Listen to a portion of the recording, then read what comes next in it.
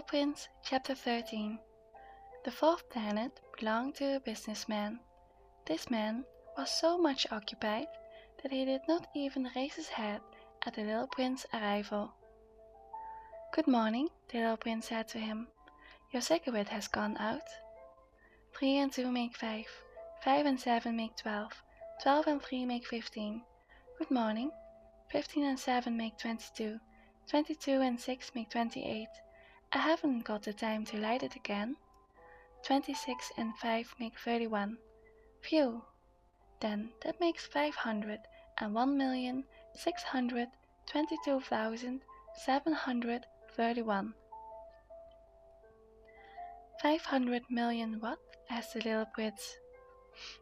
Are you still there? 501 million. I can't stop. I have so much to do. I am concerned with matters of consequence. I don't amuse myself with balderdash. 2 and 5 make 7. 501 million what? Repeated the little prince, who never in his life had let go of a question once he had asked it. The businessman raised his head. During the 54 years that I have inhabited this planet, I have been disturbed only 3 times.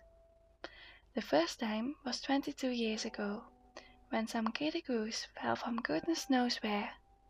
He made the most frightful noise that resounded all over the place, and I made 4 mistakes in my addition. The second time, 11 years ago, I was disturbed by an attack of rheumatism.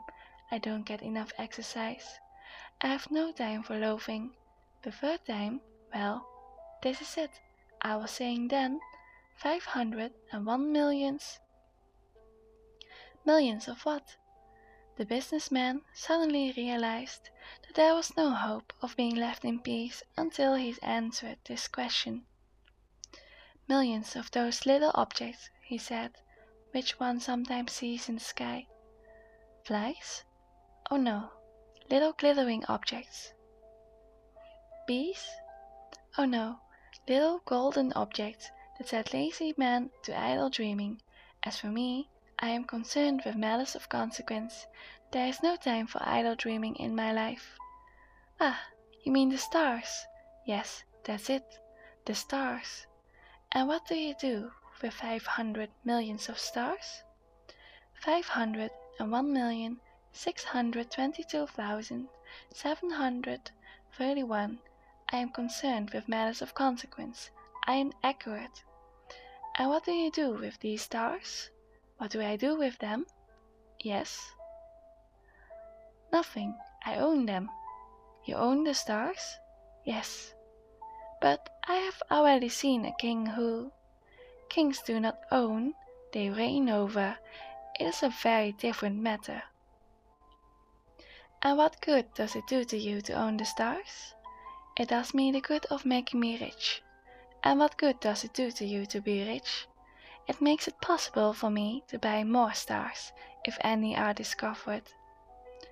This man, the little prince said to himself, reasons a little like my poor tippler. Nevertheless, he still had some more questions. How is it possible for one to own the stars? To whom do they belong? The businessman retorted peevishly. I don't know, to nobody. Then they belong to me, because I was the first person to think of it. Is that all that is necessary? Certainly. When you find a diamond that belongs to nobody, it is yours. When you discover an island that belongs to nobody, it is yours. When you get an idea before anyone else, you take out a patent on it, it is yours. So with me, I own the stars, because nobody else before me ever thought of owning them. Yes, that is true, said the little prince. And what do you do with them? I administer them, replied the businessman. I count them and recount them.